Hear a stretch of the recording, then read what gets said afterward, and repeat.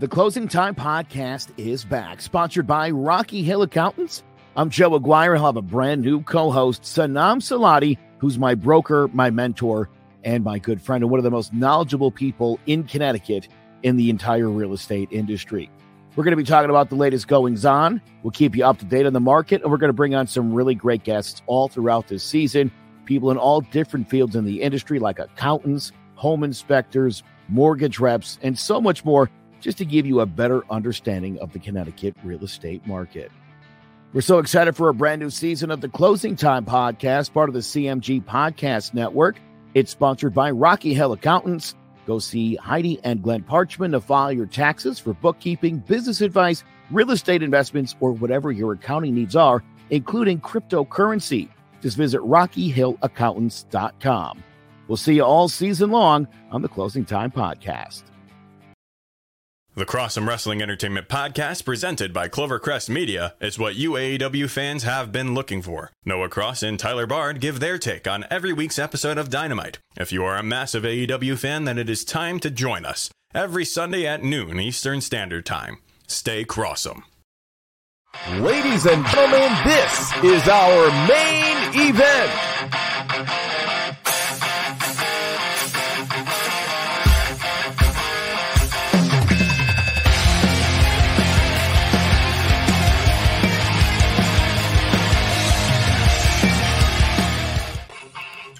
Hello, ladies and gentlemen. Welcome to Throwing Jabs.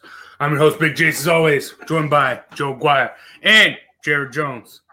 And we got a big fight tonight. But before we get into that, let's recap what happened last week, starting off in the Octagon as Derek Brunson won a unanimous decision, got the unanimous decision win over Kevin Holland. Joe, you're shaking your head. We all picked Kevin Holland, right? Yes.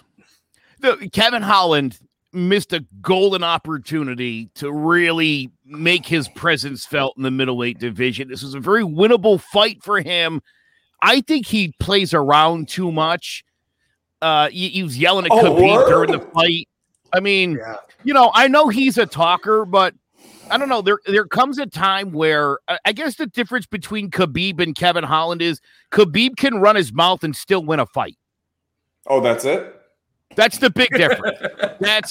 There's probably others, but to me, that's notable. Dude, this is a big step backwards for him. He's going to need to come back. He's going to need to win at least 2 fights just to get back in contention.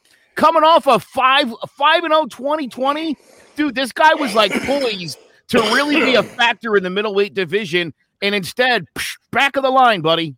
We'll see you in 2021. Yeah, well, it's worse than that. I think it's worse than that. I think it's like Oz slipping back behind the curtain and wanting to get his power back. It's fine if you're Floyd Mayweather and you're 50-0, but if you act like this and you're Kevin Holland and this is your first big shot, the people that didn't like you, they're going to dislike you worse after that performance. And the people who liked you, your fans that were rooting for you, you didn't look like you took this seriously, dude. You offended the people who like you and the people who don't like you, and you're just not going to have any fans. And if you can't win all of your fights, not having any fans is going to be really bad for you. This was way worse than a loss because you lost me. I wanted you to win, and you lost me.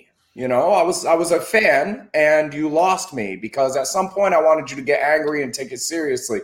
I seen a kid in an amateur fight once, grinning every time he got hit.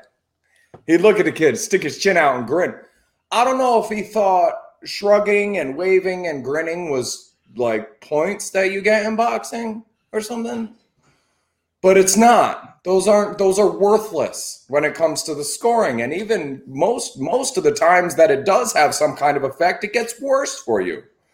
So yeah, he took a golden opportunity, and not only did he fail, but he failed miserably and lost people that liked him in the process. Am I terribly interested in seeing him fight again? You're an exciting fighter to watch, but that was so frustrating. You got to get in there and take it seriously at some point. I went in against a kid once and started shucking a little bit, little Philly set.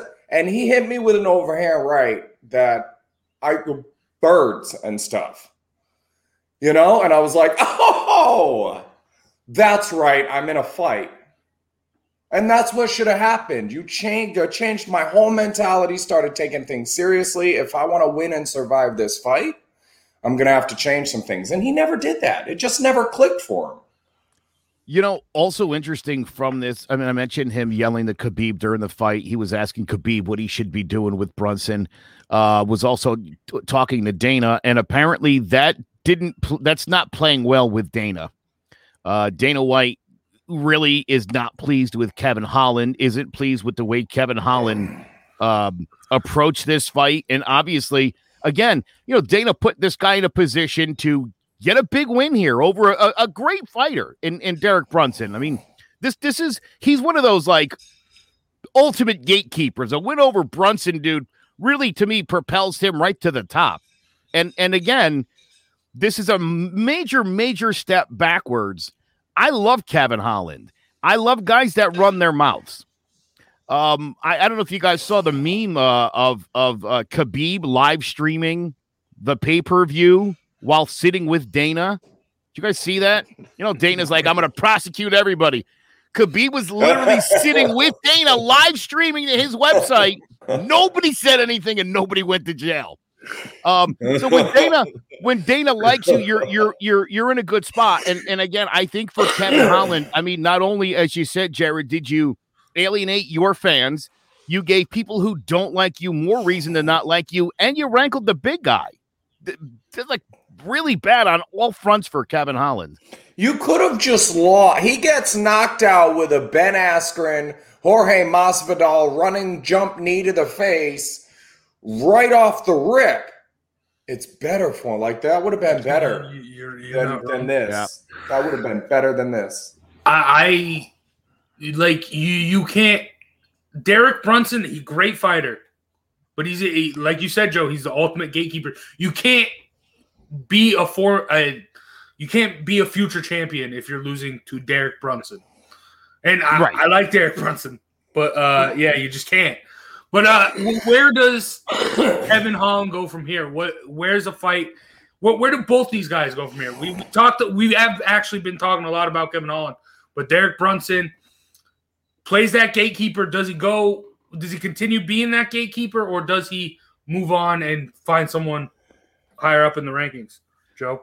Yeah, I guess as I'm sort of looking at the fights that are now being made, right? Chandler and Oliveira, right, for the belt. Obviously, Gaethje's got to have a fight at some point. Poirier's going to have to fight. Again, these are guys Kevin Holland should have been getting ready to match up with, and now this could very well be Derek Brunson. Brunson's a middleweight, Joe. This is middleweights. Oh, not lightweights. I'm sorry.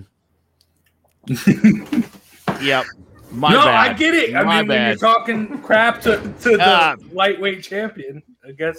Again, right on. My bad. I think the answer is the same for both, though. Neither one of these guys is dynamic enough, right, to compete at the highest level. If Kevin Holland, if somebody can take you and do the same thing to you over and over and over again, and there's nothing you can do about it, you can't drill that with a light heavyweight and figure out how to find a way that I can't just do the same. You see these guys do something. There was a girl fight. I wish I could remember who she was, but she's getting into the clinch, and then she's going into the kind of into the guillotine, but then flipping over into like a half crucifix. And it happened 45 seconds into the first round, 30 seconds into the second round, 40 seconds into the third round. Every round she took a little time, then got in this position, and there was nothing the other girl could do, and that's what it was. If Derek Brunson can't compete at the top of the game, if you can't finish this fight, you've got a guy where you want him for 15 minutes. Khabib puts a guy in a position he wants him in for 15 seconds, wrap it up. You had a guy there for 12, 13 minutes and couldn't get the finish, and Holland couldn't do anything to get away from it. Neither one of you guys is dynamic enough to mess with these top guys. The guys at the top of the division, you don't want that. Neither one of them. Yeah, neither do I. No, thank you. For Brunson, I mean, I think this is now that I'm back in the right division. Again, this is a spot where I mean, it seems like he's going to be the odd man out, right? Till and Vettori, Whitaker, Dillian White. Right. There's a lot going on. I just feel like there might not necessarily be a spot really here for Brunson, at least because again, he's not a dynamic fighter. No, he's not a dynamic fighter. He's, so he's certainly earned his chance to get a big fight here. And if he can win a big fight against one of these guys, certainly would put him in line for a championship shot. But I just don't know where he fits into all this. I don't think anybody was thinking Brunson was going to win this fight. How does it shake out? It was going to be Kevin Holland was going to win. How do we start? When does he get out of Sanya? So there was again, I think Kevin Holland blew it. I mean, not only for himself, but like in Dana's mind, the way the division was going to play out. Because let's be honest, another Whitaker Adesanya, nobody wants to see it. He doesn't want to fight Vettori. Get it? I got it. So where are we at? Well, these guys, I feel like Khabib has proven you can win fights and win fans. Gaethje has proven you can lose fights and win fans. What Holland did out there was lose the fight and lose the fans. You don't see a lot of that at that level. I need you to be exciting or win the fight. And to just do neither and never look like you're ever going to do either. Like, this was a failure on every level for Holland. Yeah, and if I didn't see him fight again, I would be okay with that. You've got to find a way to beat this style of fighter. Jace called him the gatekeeper. That's a perfect role. That's very well said. And if you can't get past that guy and you are thoroughly dominated by that guy, while you're laughing and joking, dude, you look like a junior high school kid out there. Honestly, this was like elementary school. I just got in trouble, but I'm still going to act like it's funny, even though my dad's going to whip me when I get home. Still on it. Still on one. Totally dude, that. Stop. That's totally the vibe I got. That nails the vibe completely. Yes. Going to the principal's office. All right, let's move in. And there was the principal over there shaking his head on Khabib's live stream.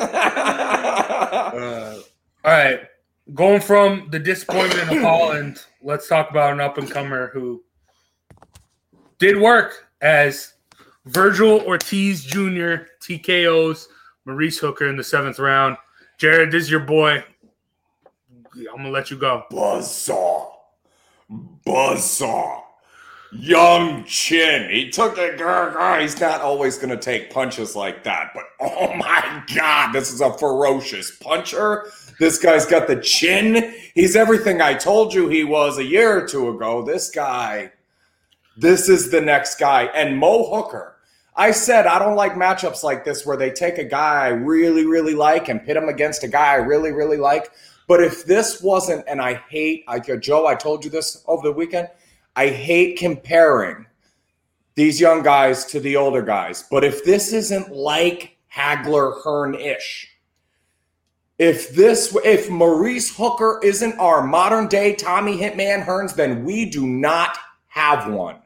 He's long, he's strong, and there is too much dog in him. If you hit him, he's gonna try to hit you back, whether it's in his best interest or not. Both of these were winnable fights for Mo Hooker, but there's too much dog in him. And this Virgil Ortiz Jr. kid, keep an eye on him, man. This is the proto. This is the next. I had said Ortiz by KO in the 6th, so I felt pretty good about that. Back on track. And look, Maurice Hooker, a former champion, and that's all Ortiz has been facing of late. Former champions. You got to like that from a young guy. And obviously, look, he's passing all the tests so far, so good. I'm not saying he's ready for Bud Crawford, although after the fight, Mr. Ortiz did suggest that's where he's headed.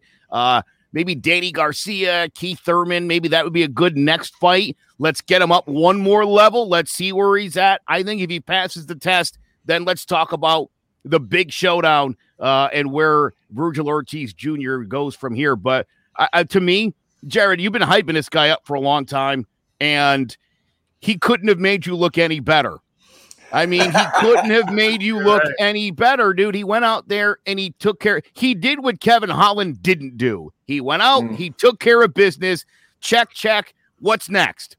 That's the way. That's what your mentality's got to be here. You go in there. You know, again, I talk about the Justin Gaethje. I want to be the most entertaining fighter. I hate that. I say Khabib's 30-0 because Khabib just wants to win. Khabib goes in there, he's going to smash you, and that's it, right? You're going to lose at some point. If you're in there like thinking about anything other than winning, I don't think you're going to win. I think you're making it infinitely more difficult to win if you have anything else on your mind but a win. Or if you have a very specific win in mind. I'm going to knock this guy out. Those aren't easy to do. When you get that wrap across the knuckles, you're, all right, I better do something different. To never make the adjustment to like, what I'm doing is going to work. And you're getting stung, and like you just never made the, there's my boy Khabib. You're down 4 rounds to none, dude. And you're still like, when are you going to focus or concentrate? I get that you're kind of a showman, but there's no show here. You need the show. You can win fights, lose fans, lose fights and win fans, win fights and win fans. But this whole lose fights while you're losing fans thing is not going to work out. You're going to have to sell tickets or win fights. And if you can't do either, you got a problem. Yeah. I'm excited to see what the future has in store for Ortiz. Who should he be fighting next, though, Jared? Honestly, it has to be for belt, right? At his age, this isn't going to sound great, but I think he's ready for any of those guys. I think any of those guys we just named would be great fights, and I think he's ready. If I'm his handlers, do I throw him in there with Bud? Not just yet. You're right. I want to see Danny Garcia first, but there is one guy I would really love to see this guy in the ring with because styles make fights, and now Keith Thurman is kind of long and strong, and that's a little bit of a Mo Hooker-ish fight, I think. What I'd really like to see from Ortiz Jr., if I'm the matchmaker of the boxing game and I get to pick his next fight's Manny Pacquiao. Stylistically, I love that fight. Damn. Not what no. I forgot Manny Pacquiao even existed, to be honest with you. That's a great fight, though, stylistically. Think about it. That's an awesome fight. You know, that's a really good idea. It actually has just been brought to my attention that one of us actually picked Mo Hooker to win this fight. Yeah. Mm-hmm. Yeah, I did. Yeah, look at Jeremy. That's great. Yeah, I just thought it should be noted. Yes, I did pick Mo Hooker. Yeah. Okay. And hey, the way the fight transpired, you can't hate on that pick. Really, like I said, this is a winnable fight. If this is a video game, and I'm controlling Mo Hooker, this is a closer fight. Just like the Rivera fight, just like the Jose Rivera fight. If you got to pick what he did, if you can, come here. You know, if you could take that out of him and just like a video game, you take all the emotion out and all the character out of him and just use his skills and do the next right, smartest thing. Those are both very winnable fights for him. I didn't hate the pick, but man, this Ortiz kid, buzzsaw. This isn't going to stop. I'll be honest. I think before he gets Pacquiao, it seems like Pacquiao's only picking off the tippity top for people he'll fight. Or MMA fighters. Well, whatever, all that. Because again, I mean, look, if Pacquiao's going to get in the ring, it's got to be somebody on his level who's worthwhile. And I don't mean to suggest that this kid's not. I think Ortiz Jr.'s got to beat a Garcia or somebody of that ilk before we could talk about going up one more level. Well, and it's more. And again, hold on. Listen, and I don't mean based on his skill set, because he's fantastic. I just think he's got to put one more big name on the resume, and then we could talk about, big time super fights and stuff like that. Because he's going to be great. I have no doubt about it. I'm excited to see this kid at some point get in a ring with Bud Crawford. Yeah. Should be interesting. Bud needs real fights. Bud needs some competition at his level. I think this kid, so far, from what I'm seeing now, I feel like this kid could be that kind of special. We'll see. Oh, yeah. Yeah. Well, and I've seen it for quite some time here. What do you got there? Crawford, Spence, Sean Porter. Oh, thank you. I'll take it. Sean Porter. I was just kidding. Sean Porter. Oh, Broner, please. Please, if Broner's active, can we get Broner Ortiz? Oh, I love it. Give Tank Davis a furlough. See what I'm saying? What I want. Right. A furlough for Tank Davis. There's some pretty decent guys I think Ortiz could get next, and the right guy with the right win, and I think you're definitely talking this level when he's done with it. So this guy just stamped his ticket, and he's on his way. Yep. Yes, sir. Broner, then Pacquiao, Garcia, then Spence. It's gonna. There's two more fights here before he's on our pound for pound list. This guy's 2 fights away from making our top 10 pound for pound list. Okay. There's a bold prediction. Yes, my man Tony. Yes. Right. Yes. Give Tank Davis a furlough. Have him fight Broner too. Same night. This kid's a buzzsaw. I love it. But get Kevin Holland out there talking smack. Run through these guys, Ortiz. All right. Going from one of Jared's guys who is on his way to the top to one of Jared's guys that is already there. Beterbiev gets the no mas victory over Denise. I don't know. It doesn't matter what his name is. Jared, I mean, it is what we thought it was. I mean, he just dominated. Yeah, I think if I was in his corner, I would have thrown in the towel right around the ring walk. Yeah. This wasn't close. We didn't think it was going to be. He actually, Dennis put up a decent showing of himself, I want to say. He took some good hard shots. But when I say this pound for pound, Beterbiev is the strongest fighter in the game, those punches are different, man. He's doing something different with his hands than other guys are doing, and I just would love to see him fight the caliber. This is, to be honest, Beterbiev and Alexander Usyk are two of my favorite guys. Fought 3 times in the amateurs. And I thought these are going to be our light heavyweight bricklayers, you know what I'm saying? And they've both had injury struggles. They both had subpar opponents. And I just want to see that next step, I keep saying Canelo, fight Beterbiev, and everyone will take my word for how good this guy is. But I don't think that fight's going to happen. I don't think you could make Canelo make that fight. I don't think you could bind and gag him and put him in the ring with that guy. Because he can fight. You would need the right guys, is what I'm saying. Yeah. It would take the right dudes to get him in the ring with that guy because he's a good fighter. He can't beat Beterbiev, but he'll fight off the guys trying to get him in the ring with him. Look, there are a lot of Calebs and Calems out there that need to be whooped in that super.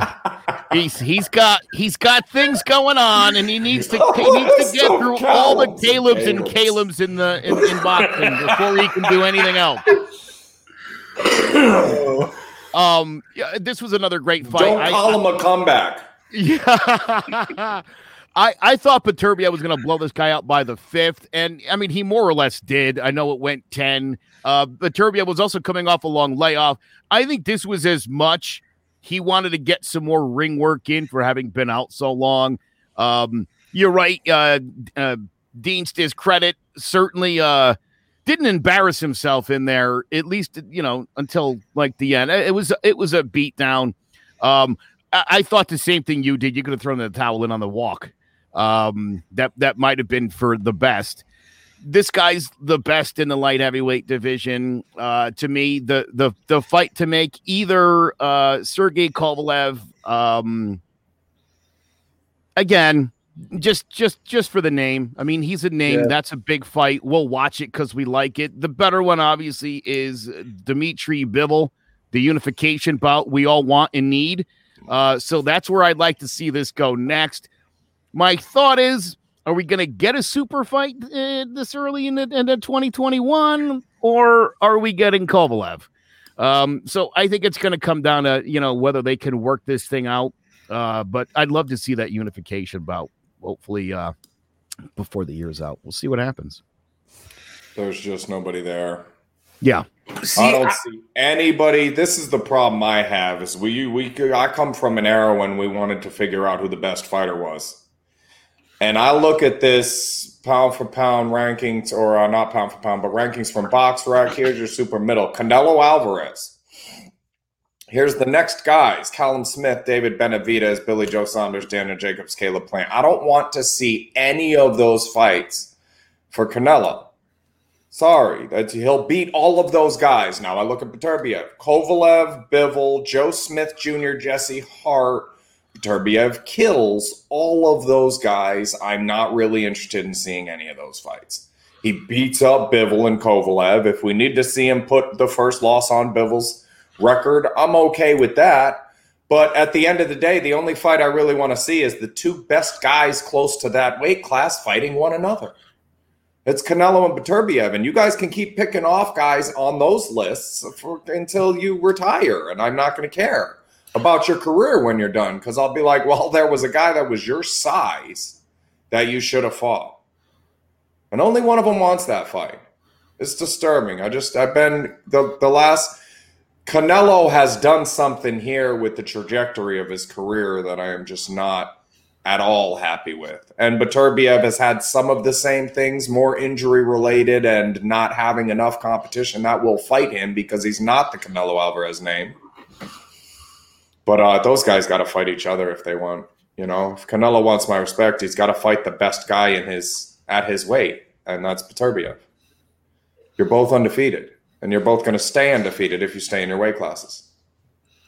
You stay on that list I just looked at, you're both going to remain undefeated for the remainder of your career, maybe retire that way unless you fight till you're 40, 45. Fight each other.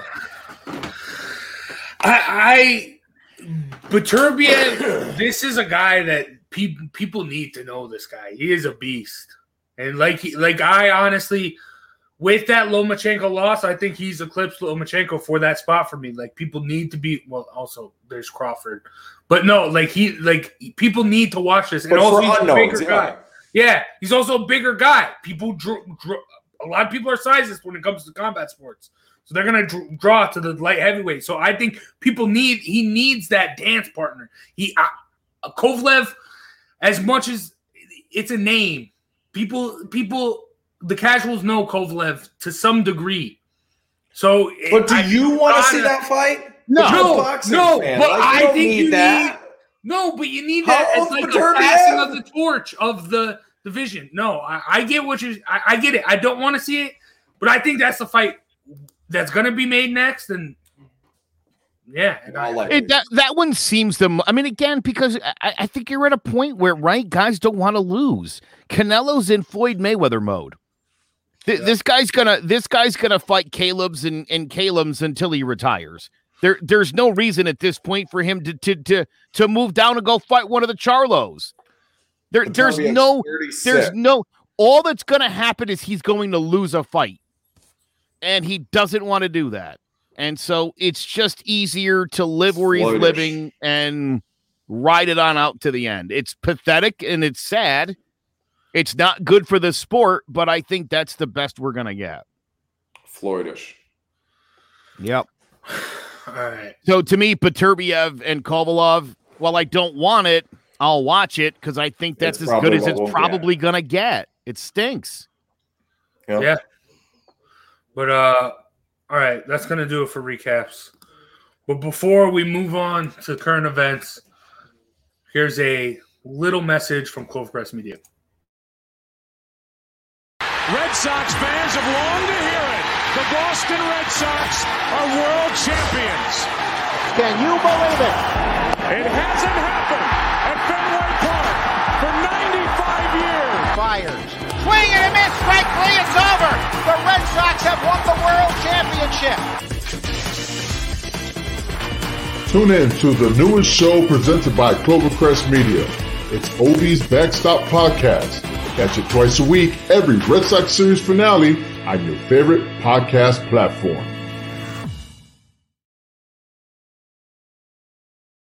All right, if you are a Red Sox fan, make sure you check out Ovi's Backstop Podcast at clovercrestmedia.com.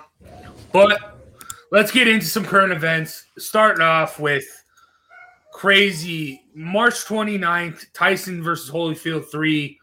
I put a question mark there because I don't know. This whole week it's been, oh, yeah, the fight's on. Oh, no, it's not. Yes, yeah, blah, blah, blah. So let's take a minute here. Assume the fight is on. Jared, what do you expect from this fight?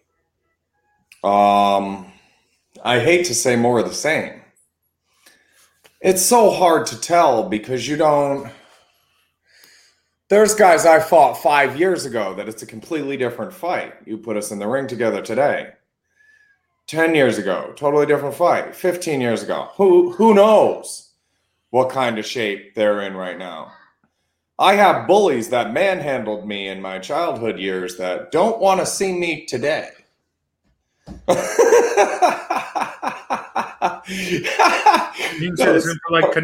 one was personally very funny for me. But at the end of the day, it's like, so Holyfield always had this guy's number. If styles make fights and we get, shadows of what we've always had, if you force me to bet I'm taking Holyfield, but has his age deteriorate him to a point that he can't even get to that spot Tyson is, there's really no way to tell until you see him in there. Joe, what do you think of the grandpa matchup? Whoa, look, I'll put it to you like this. Holyfield versus Tyson 3, I'm not interested. Okay. I remember in the 90s how much I wanted that fight to happen. And it's funny, we were just talking about Buster Douglas and Mike Tyson. Tyson was going to beat Buster Douglas, and then he was going to fight the real deal. That's what was going to happen. It was going to be epic for boxing. Instead, Tyson lost. Holyfield went about beating Buster Douglas up about 6 months later, and Tyson went to jail. And by the time these guys actually got into the ring, it was November of 1996 and June of 1997. Mike Tyson was no longer iron. He was pretty rusty at that point. Aluminum Mike Tyson. May 29th, 2021, I just think to myself, is that much further away from this ever being a fight I would care about. This is... I mean, dude, in 97, the ship had already sailed in 97. It would. You want to tack on 40 years and make me pay $50 to watch it? No. I love both of these guys a lot. Not doing it. In 1996, I was a sophomore in high school, and I thought I kind of missed the mark. They had already missed the boat, dude. Today, that fight was already like 4 years too late when they fought it the first time, and it was a disaster. That's hilarious. That's really funny. I agree. It's hard to get fired up about a fight like that, I'll watch this, though. I'm not going to lie. I really like Tyson and Holyfield. I'm going to watch it, but again, I mean, of course we are. This is proof of scrub scraps more than anything else. Yes, this is exactly what should be. Jared, here's the thing. don't call it Tyson Holyfield 3. This is not the trilogy to 2 fights that where Tyson was already so far out of the game that it didn't even matter. This is a fun exhibition between 2 arch rivals who have now become really good friends. This is about Mike Tyson continuing his tour from psychopath to beloved pop culture icon. The turnaround Mike Tyson has made in our lifetime, Jared, is stunning. To go from a convicted rapist who watched his entire career go down the toilet to starring in The Hangover and starting this like Papa Scrub Scraps group where, you know what I mean? We love Mike Tyson again. And so again, Tyson Holyfield, to see them will be fun. To watch them pull punches for 8 rounds or whatever nonsense this is going to be, that's not going to be fun.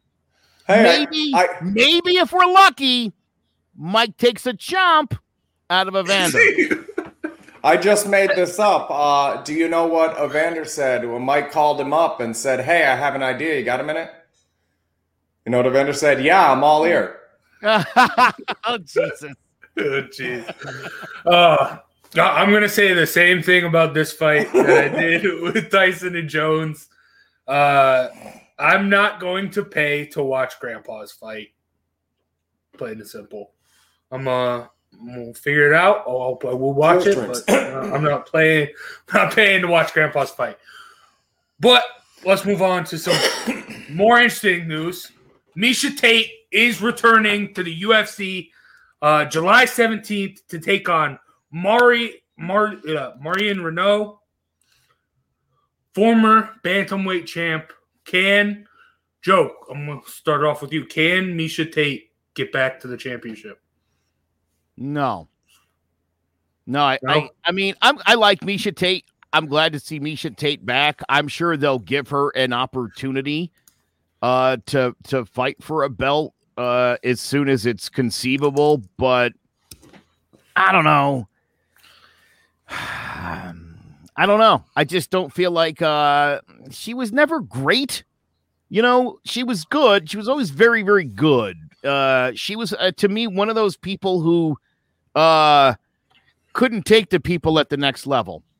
You know, obviously for her, most of the time that was Ronda Rousey, which, you know, that's just not fair. But I think, I don't know. I think she's just a little too shop worn at this point to really make a difference. I'll be honest. She's 2 years younger than Beterbiev. 34. He's a beast. He's a beast. Miesha Tate beat Holly Holm, Jessica Eye, Sarah McMahon, Liz Carmouche. Nobody at the top of the game. Nobody at the top. Nobody at the tippity top. Holly Holm, Jessica Eye, Liz Carmouche. Holly Holm is her signature win. I mean, give me a break. Losses are Rousey, Zingano, News, and Pennington. Right. Sarah Kaufman in her 8th fight. This is a good fighter though, Joe. She's a good. I just said she's a good fighter. I said she's a good fighter. I said they'll fast track her to a championship. I'm sure they'll do that. Whether she'll win that or not, it depends on obviously who the opponent is. But I don't know. I've never really been blown away by her. Maybe because most of the fights I've seen her in were the Rousey fights. I don't know. I don't know what it is. Can she fight there? Probably not. Can she get there? Yes. 6 right now is Juliana Pena. Is that a good fight? Aspen Ladd's at 3 in that weight class. You don't think 34-year-old Miesha Tate versus Aspen Ladd? Holly Holm is 2. She already beat Holly Holm. And then Durand and Nunes. I don't want to see her fight Nunes right now. Yeah. No. But the rest of the girls in that division, I think the rest of that division is weak enough to where she could make a run. She's back with the intent that they want to get her a shot at the championship. And it makes sense. She's a name. I like her. I think she's a good fighter. I saw it and I was like, oh, that's cool. I like Miesha Tate. I'm not blown away by it. She's not beating Amanda Nunes. She's not going to beat Shevchenko. So, again, I don't know. I'm just saying, Holly Holm is a great win for her. The best fight of her life. But Shevchenko has no trouble with Tate. Yeah, none whatsoever. They're gonna fast track Tate to a belt, and I don't know. I don't know. I can't answer the question because I just don't know. I don't like when people have long layoffs. Not a big fan of that. We've seen it. That has generally right. Conor McGregor. Everyone, Conor's back. He's just going to whoop everybody's ass. Well, it doesn't work that way. He didn't have 2 children during that layoff either. Right, and he didn't have humans fall out of him. You know, it seems like he got into other humans from what I heard. But, you know, again. He almost had that happen at the bar, though. Yeah. Little humans almost fell out of him, apparently. That's correct. Lots of them, millions at a time. But moving on. I'm glad Miesha Tate's back. I think Miesha Tate's a good fighter. Have I made myself clear? I think she's going to get a title shot. I just am not and have never really been like, she's awesome. I'm like, I like Miesha Tate. She's a lot of fun. This is I'm personally partial because this is the girl that kind of brought my this is the girl that kind of brought my wife into the fight game. Between the Ultimate Fighter, Rousey versus Tate, that was one of her first real experiences with being very interested in the fight game, you know? And so Miesha Tate and Ronda Rousey kind of build that up. So to have her coming back is personally exciting for me. I think I like Tate a little bit more than you do. But I think she can compete here. Maybe not at the top of the game. She might be able to give Shevchenko some trouble. I don't think she could beat her. I'm not picking Tate in either one of those fights, but she fights a Pena or she fights other girl I was just looking at. Aspen Ladd. Aspen Ladd, yeah, she can beat Aspen Ladd. That's exactly what they're going to do. They're going to line her up for a couple fights like that, get some hype behind it. Again, this is a great name for the female game right here. This is a good name. You want names like this. It does make a big difference. It does bring a little more excitement to it. I would much rather see Amanda Nunes fight Miesha Tate than Megan Anderson. I want to know who my opponent is. I want to know a little bit about them. I want to feel like it's somebody who's had an impact in the sport. And Miesha Tate certainly has done that. But just saying, I'm not super jazzed about it. I'm happy, but I'm not like, this is going to be huge, because it's not. Oh, and he's right. Tony's right. She's not getting past Nusa Shevchenko, but it's a name that will get interest in the fan. I think a competitive name. It's not just a name. I don't think this isn't Tyson Holyfield. I mean, she'll be competitive. When they pick her fights for her, she will be competitive in them. I'm a fan. I actually, the more and more I think about this, the more I'm with Joe. Like I'm not that impressed with this. I'm not that excited for this, because if you think about it, Miesha Tate, like, the sport of women's MMA in general has evolved so much since she's been gone. She was like, Ronda Rousey was able to do what she did because she was so good at one aspect with that judo. That was her toughest fight in her prime. At Ronda Rousey's best, the only person she struggled with was Miesha Tate. You're right. But then so Ronda Rousey used just her judo to get by pretty much. Correct? Okay. Then you have Holly Holm, big-time kickboxer. She gets the knockout of Ronda Rousey, and then she's still a white belt, and then Miesha Tate gets her title shot. So she wrestles her, and then you bring in Amanda Nunes, who is the new breed of women's MMA fighter who does everything well, and she destroys her. And I think this fight with Marion Renault is not as favorable to Miesha Tate as everyone thinks.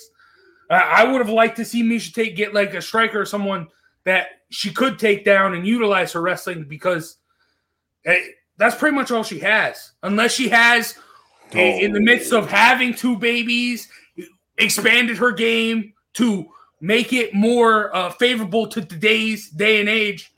I just don't think that's what's going to happen.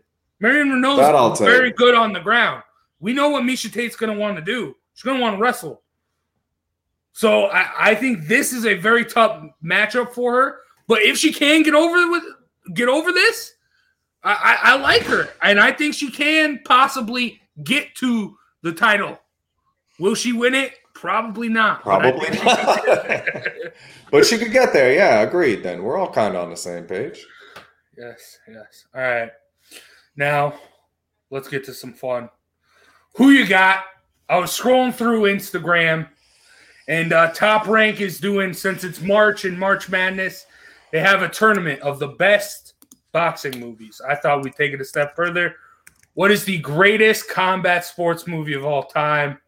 Joel, start with you. The answer is very simple. It's Rocky IV. It was the movie both 1985 and the Cold War needed. It was sad to say goodbye to Carl Weathers as Apollo Creed, but if he dies, he dies. The soundtrack is on another level. A lot of Survivor songs on there. The Russians standing on their feet cheering Rocky on. And no one knows this. Ivan Drago was sent to the Gulag right after that fight, never to be seen again. Apollo Creed was avenged. My brother thought that movie was over the top. You didn't see Creed too? Dude, relax. Did you just say over the top? That's not a combat movie, Joe. Come on. You like that?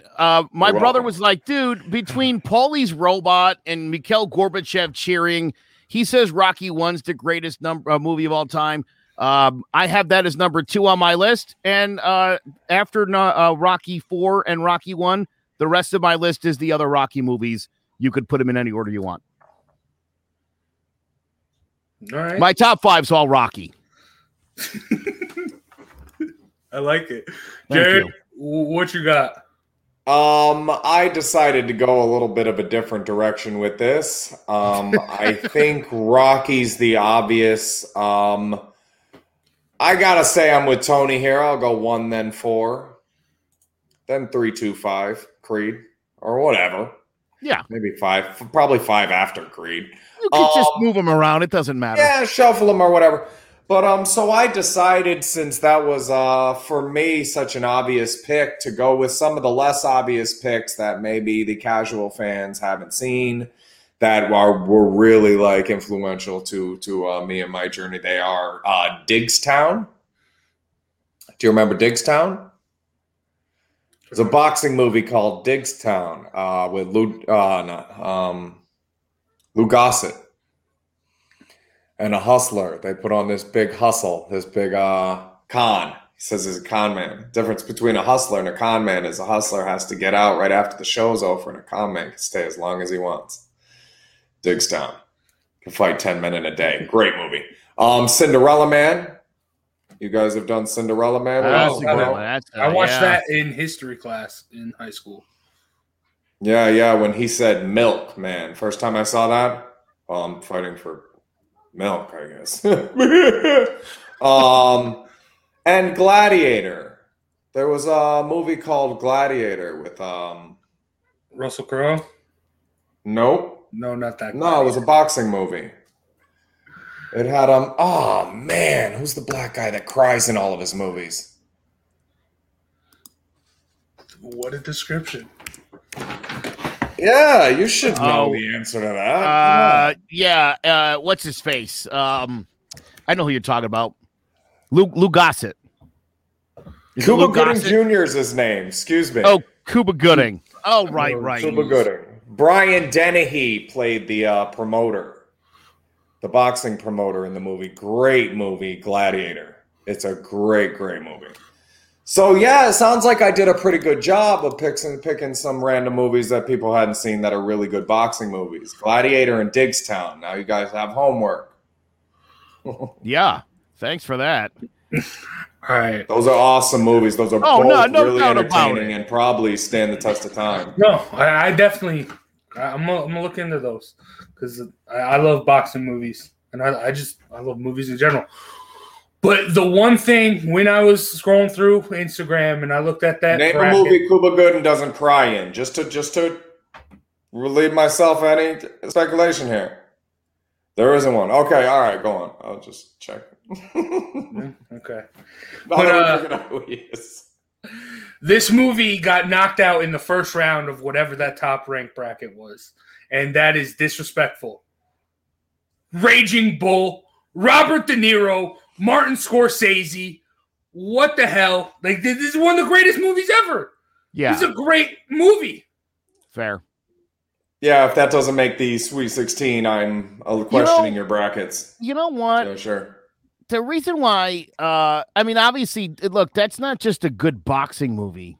That's just a great movie, period. So yeah. When you say sports combat, I understand that's the premise of the movie, but I wasn't thinking like that. Because that's an actual movie. That's an actual film. A Scorsese film. There's a little more to it than that. It's a little more nuanced. But that's a great pick. Oh, I like that pick, yeah. I mean, it's a great pick. You picked Rocky IV because it isn't just about boxing. It's about the Cold War. Like, so you get what I'm saying? Like, there's always going to be other stuff, you know? You never got me down, Ray. You never got me down, Ray. My brother's name is Ray.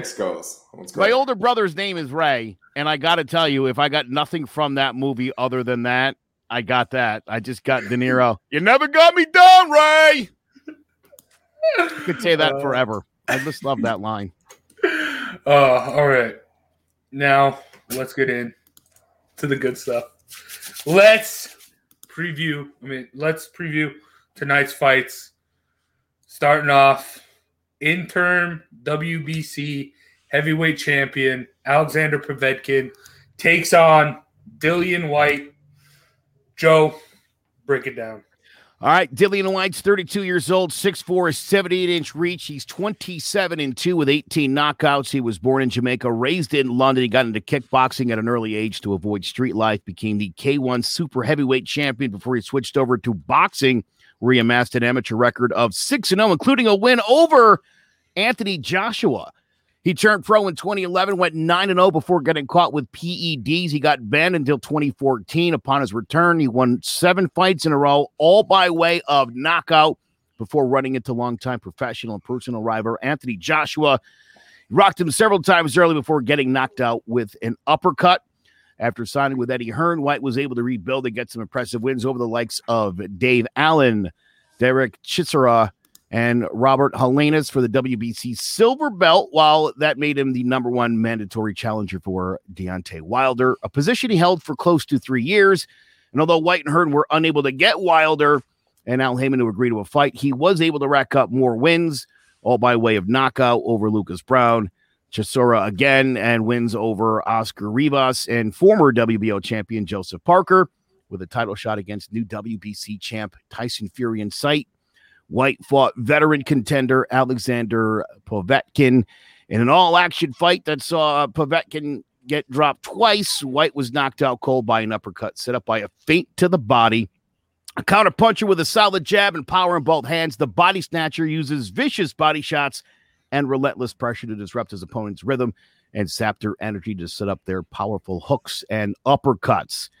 Alexander Povetkin, 41 years old, 6'2", a 75-inch reach. He is 36-2 with a draw, 25 knockouts.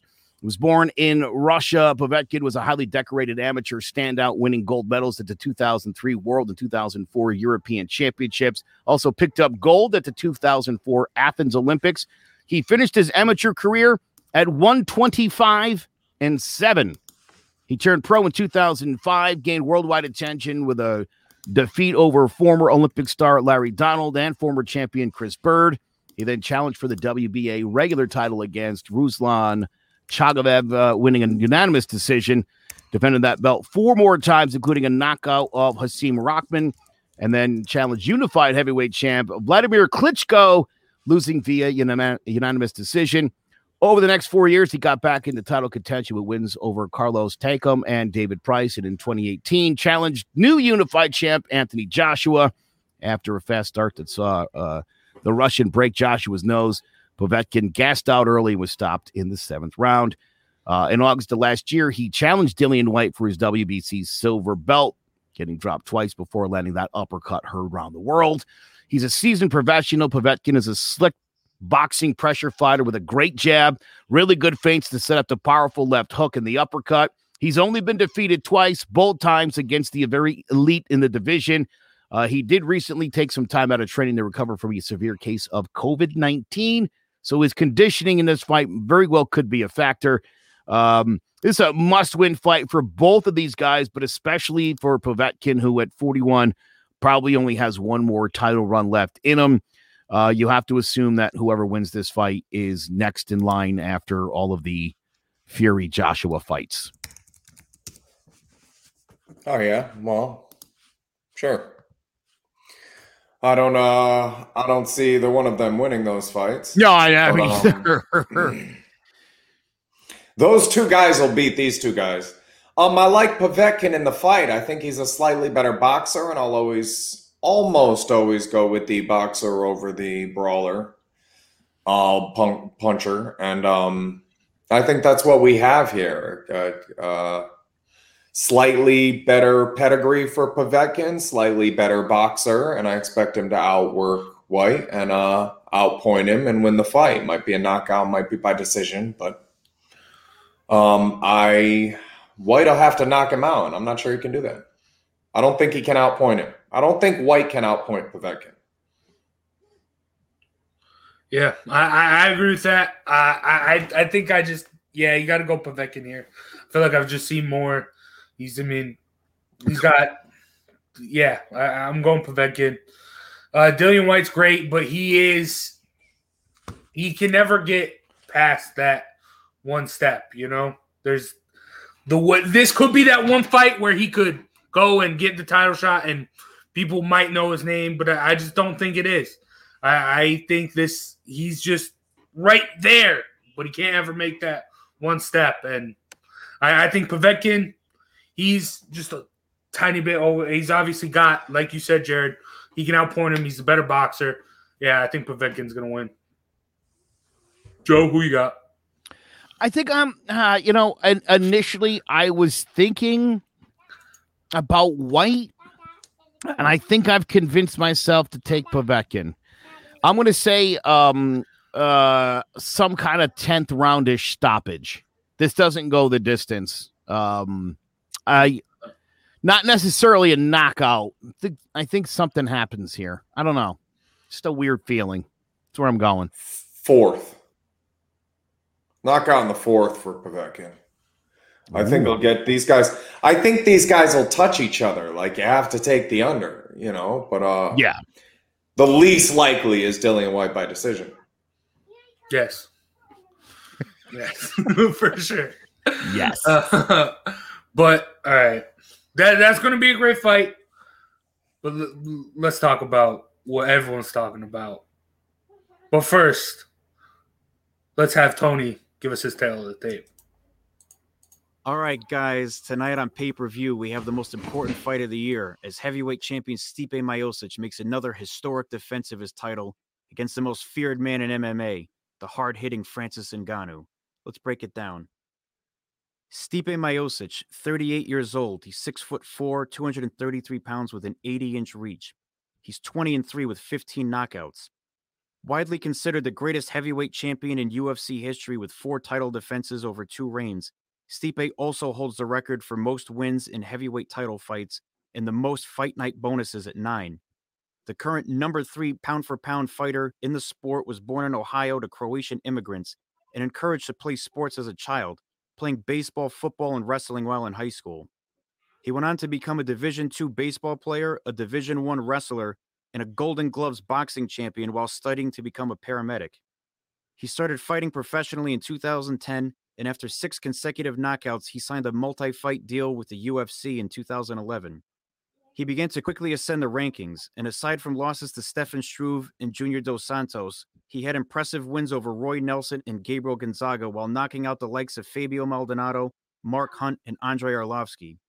In 2016, he had a shot against UFC champion Fabricio Verdum, which saw Stipe become the champion via a short right hook counter as Verdum was charging in with a flurry. In his first defense, he chased Alistair Overeem all over the octagon before tackling him and blasting out the ream with a vicious ground and pound. He then got his revenge against Junior Dos Santos, dropping him in the first round and following up with heavy shots from above. In his historic third title defense, he took on the powerful and intimidating Francis Ngannou. In one of the most impressive displays of skill and professionalism, Stipe thoroughly dominated Ngannou with strikes, clinches, and takedowns, often making the Predator look amateurish, as he was only able to land 2 strikes over the last 3 rounds. In his fourth defense, he shockingly lost to light heavyweight champion Daniel Cormier via first-round knockout. He avenged that loss twice, wearing out DC with brutal body shots before finishing him with a series of uppercuts and then winning a dominant unanimous decision to end out their epic trilogy. Francis the Predator Ngannou, 34 years old, 6'4", 260 pounds with an 83-inch reach. He's 15-3 with 11 knockouts. Growing up in abject poverty in Cameroon, he worked in a sand quarry and took up boxing at age 22. Moving to France at age 26 to pursue a career in MMA, he slept on the streets of Paris until he made enough money to support himself. He turned pro in Europe in 2013 and made his UFC debut in 2015 via second-round knockout. In his next fight, he stopped Curtis Blades, gaining the attention of Dana White, and was heavily promoted and quickly stepped up in competition, scoring a Kimura over Anthony Hamilton, a quick KO of veteran Andrei Arlovsky, and a wild uppercut knockout of Alistair Overeem. In his first title shot, he was thoroughly outclassed by champion Stipe Miocic, and still reeling from the psychological effects of that loss, he dropped a unanimous decision to Derek Lewis in a tentative snooze fest considered one of the worst fights in UFC history. He came back 5 months later and has gone on an impressive run that has seen him dispatch his last 4 opponents in under 2 minutes and 42 seconds, including a 45-second knockout of Curtis Blades, a 26-second knockout of Cain Velasquez, a 1 minute and 11-second blitz of Junior Dos Santos, and a wild 20-second bludgeoning of Jairzinho Rozenstruik. Has the Predator been able to work on his cardio and takedown defense? Can he shake off the psychological effects of the first fight? Can he add Stipe to his growing list of first-round knockouts? Or will this be a repeat of the first fight, another dominant victory in the now semi-legendary career of perhaps the greatest and most complete heavyweight champion in the history of MMA? Tune in tonight to the most highly anticipated fight of the year to find out. Thank you very much for that, Tony. And boy, oh boy, am I excited. Heavyweight, UFC heavyweight fighting. Like, it doesn't get better than that. It does not. So I'm glad we brought him on, man. Those are getting better every week. Seriously? Right? Yeah, man. Yeah, and hey, thanks again, Tony. And you can just like rewind everything I said about Povetkin and White and replay it here. This will not be Ngannou by decision. That's the least likely thing to happen. Stipe's a slightly better technical fight. All of those same things and apply them to this fight. I'll take Stipe. And again, probably by knockout. Probably not going to go the distance. I think these guys will touch each other, and Stipe will finish him.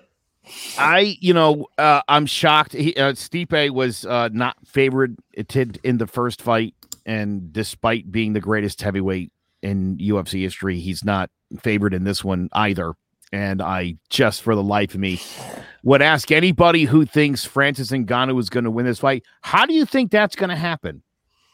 Because if you watch that first fight, and I've watched it 3 times this week, he hit Stipe Miocic with his big punch 3 times. Caught him flush 3 times. Stipe's knees never buckled. Stipe never got hurt in this fight at all. When Ngannou was on the ground, Stipe used his amazing athletic abilities and those all-American high school wrestling skills to dude, he couldn't get up. Ngannou could not get up. He couldn't figure out how to get up. It's not like Stipe was doing some Brazilian jiu-jitsu move. He was literally in half guard, and Ngannou couldn't get up. If anybody thinks that this clown, unless he connects on, and again, he's hit Stipe with him. Didn't work.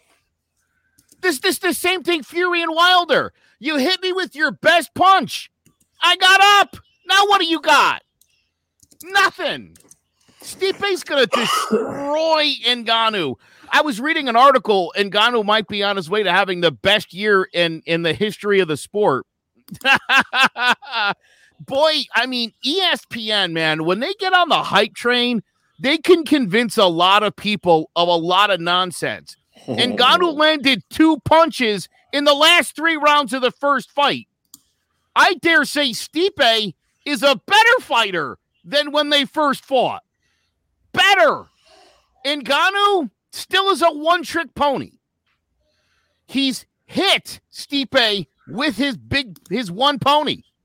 Didn't do anything. So unless Ngannou's learned to wrestle, and you could listen, he fought Curtis Blaydes, he fought Julius, he's fought some wrestlers. The fights were 30 seconds. Nobody wrestled.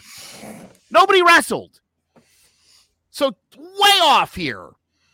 Francis Ngannou has got to know, dude. I mean, his chances of winning this fight are like 1%, especially if he's only going to land like a dozen punches in the entire fight. I just don't. I don't see a path to victory for Francis Ngannou. Again, we did see over the last couple months, we've seen some of these big blasters, Rosenstrike and Derek Lewis, putting guys out with that one trick. I think Stipe is too high a ring IQ. I think he's too talented. I think he's been around way too long where he's going to get caught with that punch. That could happen to Curtis Blaydes. That could happen to some of the other guys. That's not going to happen to Stipe. It just isn't. I think this is going to be a long, horrible night for Francis Ngannou. I think it's going to be a lot like the first fight. I think you're right. I think Stipe is specifically looking to take Ngannou out. He should have finished him in the first fight, probably in the 3rd round, had him again in the 4th, and then played it easy in the 5th. I easily think Stipe could take this guy out in 2 or 3 rounds and call it a night. Totally agree. I'm not mad at that. There have been 4 fights in Stipe's career. He has not been favored. Verdum, first fight with Ngannou, 2nd fight with DC, and then the 3rd fight with DC was a pick'em. He's won all of those fights. This will be the 5th fight he's not favored. But not so fast. I have Ngannou getting it done. I think he's going to – before that first fight – no, before that – listen, before that first fight they had, a month prior, he knocked out – he had that devastating knockout of Overeem. Yeah. So – and he even said himself he did not train. He took the time between Overeem and Stipe was his off time. He trained only for Overeem, and he said in the back of his mind, he knew Stipe was coming up.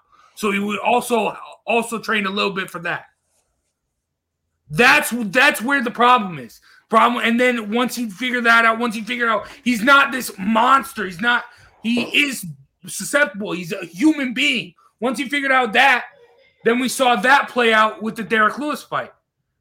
And then from that point forward, Ngannou's gotten his stuff together. I just put that comment up. Put that comment up because it's great. What Tony just said is perfect comparison. Not that. The people that think there you go. Rosenstruck versus Gane. And what did I say? Windows. This Gane kid closes the windows. He doesn't give you a lot of opportunities to knock him out. He's got a pretty good chin when you do. Stipe is going to have a lot less windows to throw a punch in that could knock him out than Ngannou does. So he's just going to get hit more, and he's just more likely to go to sleep. That's a really, really insightful comment. It's the same type of fight. Close the windows. I get that, but also Stipe has been at the top of the heavyweight division for so long. But the 3 title defenses is the most in heavyweight history. That's a reason. There's a reason for that. Heavyweights are They're heavyweights. Anything can happen. And I think now is Ngannou's time. Let me read this to you. In Ngannou has knocked out his last 4 opponents in a combined 2 minutes and 42 seconds. Tony mentioned that. In that time, you could have microwave popcorn. Well, while you were microwaving popcorn, he was knocking out 4 people. While you were switching your laundry, he was knocking out 4 people. While you were taking out your trash, he was knocking out 4 people. While you were getting dressed, he was knocking out 4 people. While you're making a cup of coffee, he was knocking out 4 people. You get the point. This is a new Ngannou. And I think he took a lot for granted. He knows that it isn't just his power. And I mean, I think he's learned. And even if you do look at these last 4 fights, it isn't just like he's coming out brawling. There is a little bit more finesse. There's a little bit more of a setup to his strikes. And I think he does understand how to the no stamina thing. I get that, Tony. But yes, and he's done nothing How to long improve. is that? 2 minutes and 28 seconds? Hang on a second. What was the total time for the 4 months? 2 minutes, 42 seconds. Okay, so 2 minutes, 28 seconds is Ronda Rousey's first 4 fights. Surely she would beat Ngannou. No, but that's the thing. That's the thing there, Jared. Is Ronda Rousey with Ngannou was basically Ronda Rousey going into that Stipe fight. So full of himself, thinks he's undefeated, he's unbeatable, but he took that loss and he learned from that loss. And we saw how, we seen him grow. We've seen him grow. You've seen him grow in what? 4 fights that went 40 seconds each? What are you talking about? I'm saying, look at what happened. He took was that Stipe loss. Then he went to that Lewis. And we that Lewis fight, everyone said, okay, Ngannou's done. He's mentally broken. He's never going to be right again. And then he comes and he does. He knocks people out before they can make popcorn to watch the fight. Just like he did, but like Tony said, just like he did before Stipe. Right. And this guy that he's fighting, though, gets Stipe again. He's learned from that loss. He understands. He went through with Ronda, she lost and then she just fell off the face of the earth. This guy's been trying. He's been coming. He's been working to get back to the top. It looks like he's handled it better than Wilder. Okay. Right? Yes. I mean, on the surface. Okay. I think he's just at the top of the game right now. And Miocic, since that last fight, he's had 3 fights with DC. DC's great. But DC's also 40 years old in all 3 of those fights. So, I think Ngannou, I think it's a passing of the torch now. I think Stipe's time has come and gone as the top of the heavyweight. And I think now is Ngannou's time. I said what I said, and I'm sticking to it. All right. You also and we'll be back for a recap next week. Yeah, you also said Maurice Hooker was going to beat Ortiz Jr. What are you kidding me? Dude, I mean, I don't think I could have explained this to you any better. If you were a betting man, we were about to play some bets, and I just had that conversation with you, like, hey, look, here's all the reasons Stipe is going to beat Ngannou, and you were like, yeah, I'm going to put my money on the other guy. I would slap you. I'm like, what? Didn't I just explain this to you? Do you understand that at no point is Stipe going to be in any sort of trouble against Ngannou? As I mentioned, Ngannou's already hit him with the big thunder. It didn't do anything to Stipe. I mean, he just three battles with DC, bro. This is one of the toughest guys ever. And he's a fireman when he's not doing this. He's like he kicks fire's ass. The rest of the time, he's not in the ring. I get that. How could you even... What do you think's going to happen? When's Ngannou going to throw this bomb of a punch? I want to be ready. It was the first round. First 20 seconds, you think Stipe's going to run in like a dumb... Oh, I think... My point, this isn't Curtis Blades. This isn't 85-year-old Junior Dos Santos. This isn't like 45-year-old Cain Velasquez. This is like the real deal. This is the best heavyweight of all time. You just talked about how disrespected he is, how he's always not the favorite in his fights, and all he does is dispatch people from whence they came. No, Ngannou is going to need a miracle. He's going to need Stipe to slip on a banana peel. A banana peel. Somebody better throw a banana peel into that ring and hope Stipe slips, because it's the only way Ngannou's going to get the opportunity to throw the thunder. And I'm telling you, from what I've seen in the first fight, he hit him with it 3 different times. Coming in. He could catch it. Dude, now, that leads just me to believe listen, it could happen. Jared, he caught him 3 times in the first fight. I've watched this fight twice this week. I watched it in its entirety 2 times, and I was struck at how many times Stipe went in and Ngannou, boom! And Stipe just wrapped him up and took him to the ground and then controlled the fight. And then I just don't see it. There we go. Ngannou is the UFC's Deontay Wilder. Yeah. Skill matters when you're fighting a skilled guy. You can knock out guys. You're not going to be an all-around stud like Stipe with your one trick. He knows you're trying to throw the big right. He doesn't have to even look for your left. He doesn't have to even look for it because you don't even throw it. There's no way Ngannou wins the fight, Jace. There's 0% chance. If you want to bet on him, knock yourself out. There's no way Ngannou. That's what you said? Correct. Last time you said that was Blachowicz Adesanya. I did. So thank you for that. But I did say that, and I was wrong. Yeah. I could be wrong. History tends to repeat Joe, itself. I sent you a picture for next Saturday to your phone. Some for Jace to have. It's a picture of a crow on a plate. There's a fork. I love knife. it. Jace, I applaud you for picking Ngannou. And again, when I say there's no chance he wins, the chance is like actually about 0.05%. Yes, there could be a banana peel that gets into the ring and Stipe could slip and Ngannou might knock him out. It's 7 to 10. I'd say 7 to 10%, but he should not be the underdog. Correct. I think it's preposterous that he comes in as the underdog because, look, this guy's got all the tools. And again, unless Ngannou slips him, and this is not a guy that gets slipped. He's too good. And again, he's been slipped by Ngannou, and he's handled it like a champion. So can I tell you how bad this is? We're 5 out of 6 between the 3 of us for these 2 fights. Povetkin's also the underdog. Yeah. $12 parlayed Povetkin and Stipe for 100. That's how far these guys are underdog. You can take Stipe and Povetkin, $12 wins you 100. Yeah. Well, I'm betting. That's actually crazy.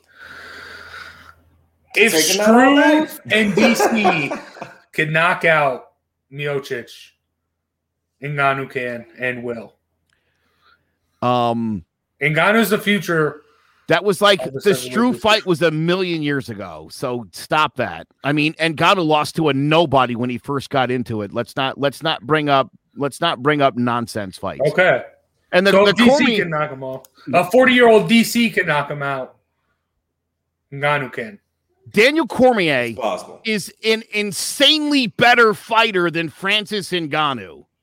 Insanely better. Like 3 levels up on Ngannou. Are you serious? Who hits harder, Joe? I'll explain this to you one more time. Ngannou hit Stipe with his punch 3 times in the first fight, and he couldn't make Stipe's knees buckle. Doing nothing. After a month of not training. Bro, Stipe was like fighting fires days before the fight. He didn't running up and down buildings. Ngannou did not train wrestling for Stipe because he thought I was going to come in and just put him to sleep. Okay. All right, great. So you think he learned how to wrestle? You think Ngannou learned how to wrestle? I think he's actually coming in. Regardless. Hold on. Do you think Stipe's going to stand there and go toe to toe and throw punches with Ngannou? Even because he's not. Ngannou, you know that, right? did not prepare right for the last fight. Stipe still could not finish him. And I think Ngannou knows that, and I think Ngannou is going to utilize that, and I think Ngannou is a lot better now than he was then. Ngannou looked like he had never been in a ring in his life before that fight. I mean, Jace, he's a different fighter. I don't think you could have looked for the number one contender. I don't think you could have looked any worse in that fight. That was like probably the worst thing I've ever seen in a championship fight for a number one contender to put out. That was pathetic. His scrub scrap would be Camus and Ngannou. All right, you guys go house. I mean, dude, he couldn't get up off the ground. That's a problem. And then when he couldn't, and he didn't train wrestling before. Jace, this is Kevin Holland. This is Kevin Holland without the attitude problem. Hold on, you're saying he didn't train, but you act like he knows how to wrestle and he's good at it because he's not. This is a guy that started fighting when he was 22, and he only did it because he hits people really hard. And we've proven that your brain plasticity isn't the same at that age to be able to get into the fight game unless you're at a lower level. At this level, if you started at 22, you're at a significant disadvantage just because of the way you learned. You ever see a 20-year-old try to learn how to ride a bike? Put a 20-year-old and a 7-year-old on a bike and start teaching them both at the exact same time. You ever see the study where they put the bike on backwards? This has nothing to do with fighting, but it's some fascinating stuff. The guy reworks the middle of the handlebar between the bike and the tire so that when you turn this way, the tire goes that way, and when you turn this way, the tire goes that way. So that you had to readjust your brain to be able to have the handlebars going the opposite direction of the way you were pulling.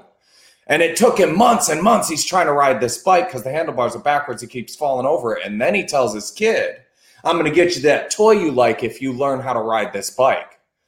And 12 days later, the kid's traveling down the street on the bike and wants the new toy and stuff. And it's like total proof of how the brain works, that it would just click. And this guy got back on a regular bike and couldn't ride it. He had to wait for his brain to kind of click back over into where he was reacting the way he should be. That's kind of how your brain grows, and you watch it. It's 10, 15 minutes. Fascinating stuff. That's how your brain kind of grows and develops. So when you start something like that at 22, that's this complex, that takes this kind of instinct and reaction time, your brain plasticity has kind of already combed over to a certain point where there's parts of this you aren't going to be able to learn.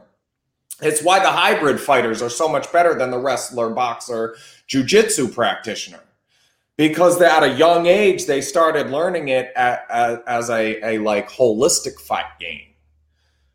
You know, so they have skills that the other people don't have. I'm totally with Tony. Ngannou starting at 22 is a serious disadvantage. And you're talking about somebody like Stipe?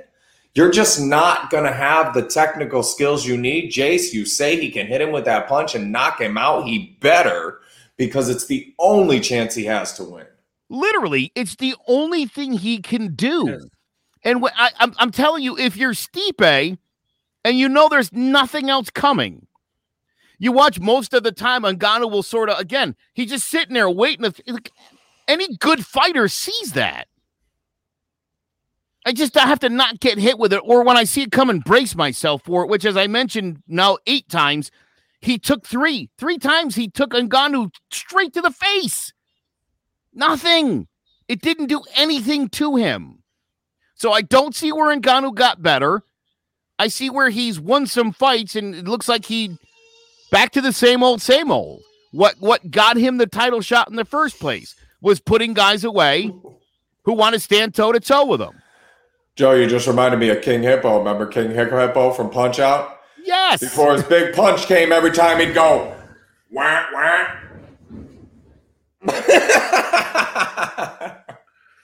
I saw that. I get that. A decent fighter is going to make that adjustment. Yeah. Yes. Left, right, left. Left, right, left. That's all this guy can do. Left, right, left. Left, right, left. Yeah. That's and it. Little That's Mac all doesn't have anything on Stipe. Again, you talked about Stipe being an All-American wrestler and a Golden Gloves boxer. I mean, dude, a trained boxer. Yeah, I'm telling you, dude, don't set yourself up for failure here. It would be great if Ngannou won what'd you say, the changing of the guard or whatever. I just don't think it's going to be Ngannou. It's not going to be Ngannou like it's not going to be Derek Lewis.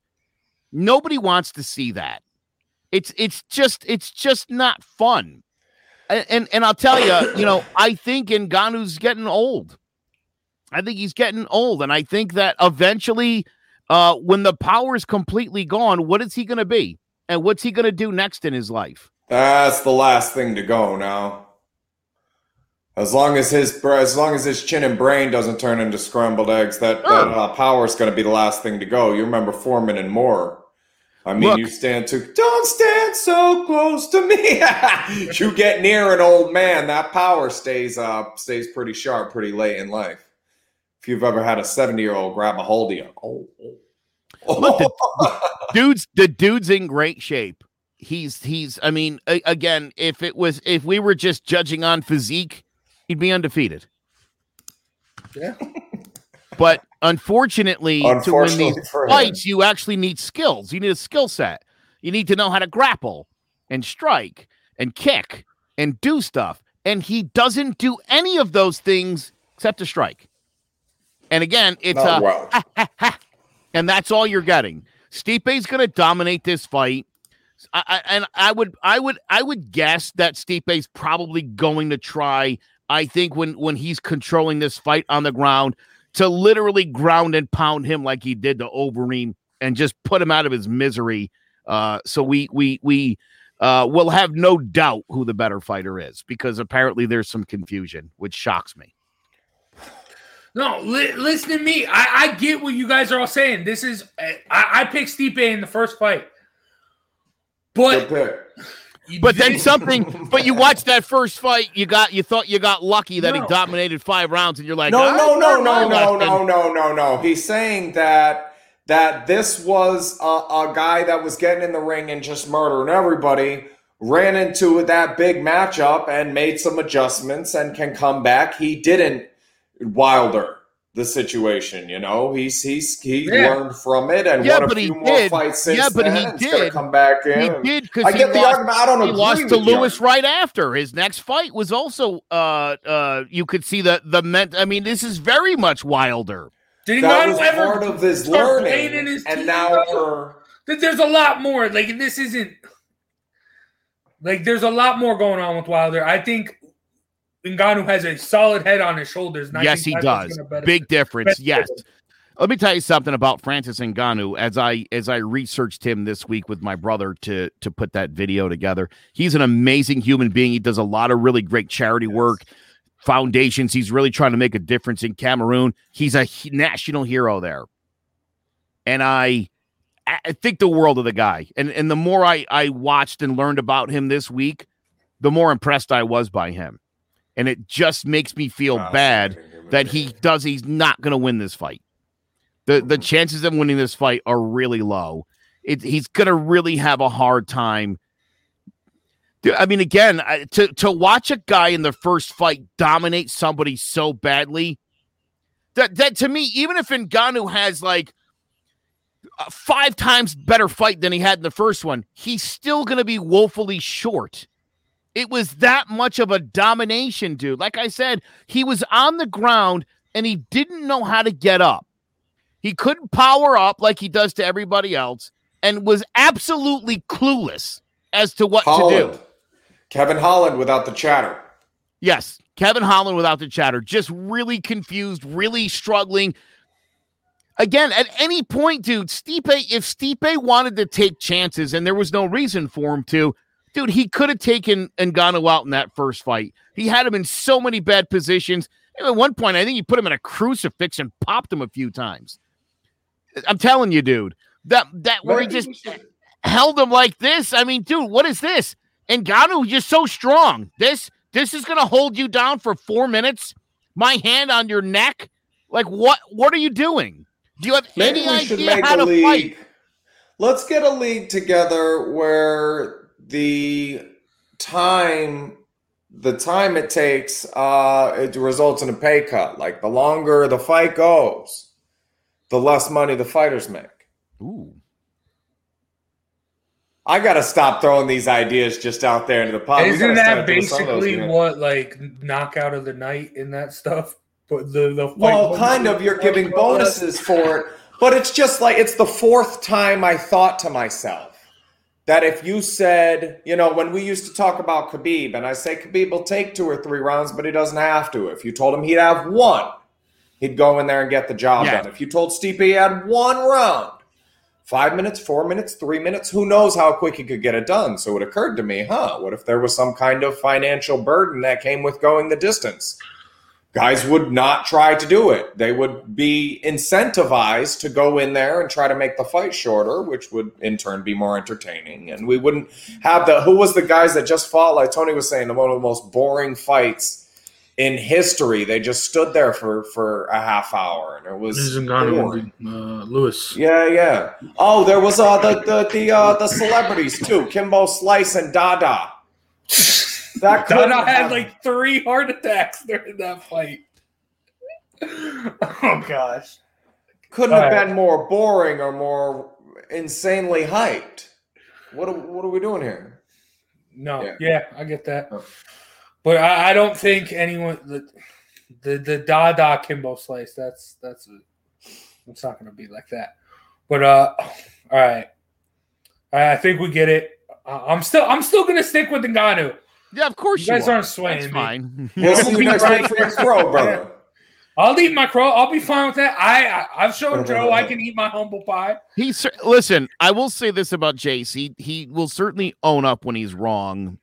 The only thing that, again, I spend so much time with my brother during the week putting this thing together so I could build a compelling case and we can lay this all out so you're well informed on who these guys are. And despite my best efforts to lay it all out there for Jace, he interprets this video very differently than most people. No, I don't know. It's funny, when he first watched the video, the first thing he mentioned was the sand mill in Cameroon, and I was like, he's gonna pick Ngannou because of the sand? No. The big thing for me, why I'm picking Ngannou, is because Stipe has been at the top of the heavyweight division so long, and people that isn't a thing. Like, no one has dominated this much because it's heavyweights, and anything can happen at heavyweight. Right. He got knocked out by DC. He got knocked out by DC because anything can happen in a heavyweight fight. And then they went back and they reran it. And we now know after 2 more of those that Stipe's a better fighter than Cormier. We know this now.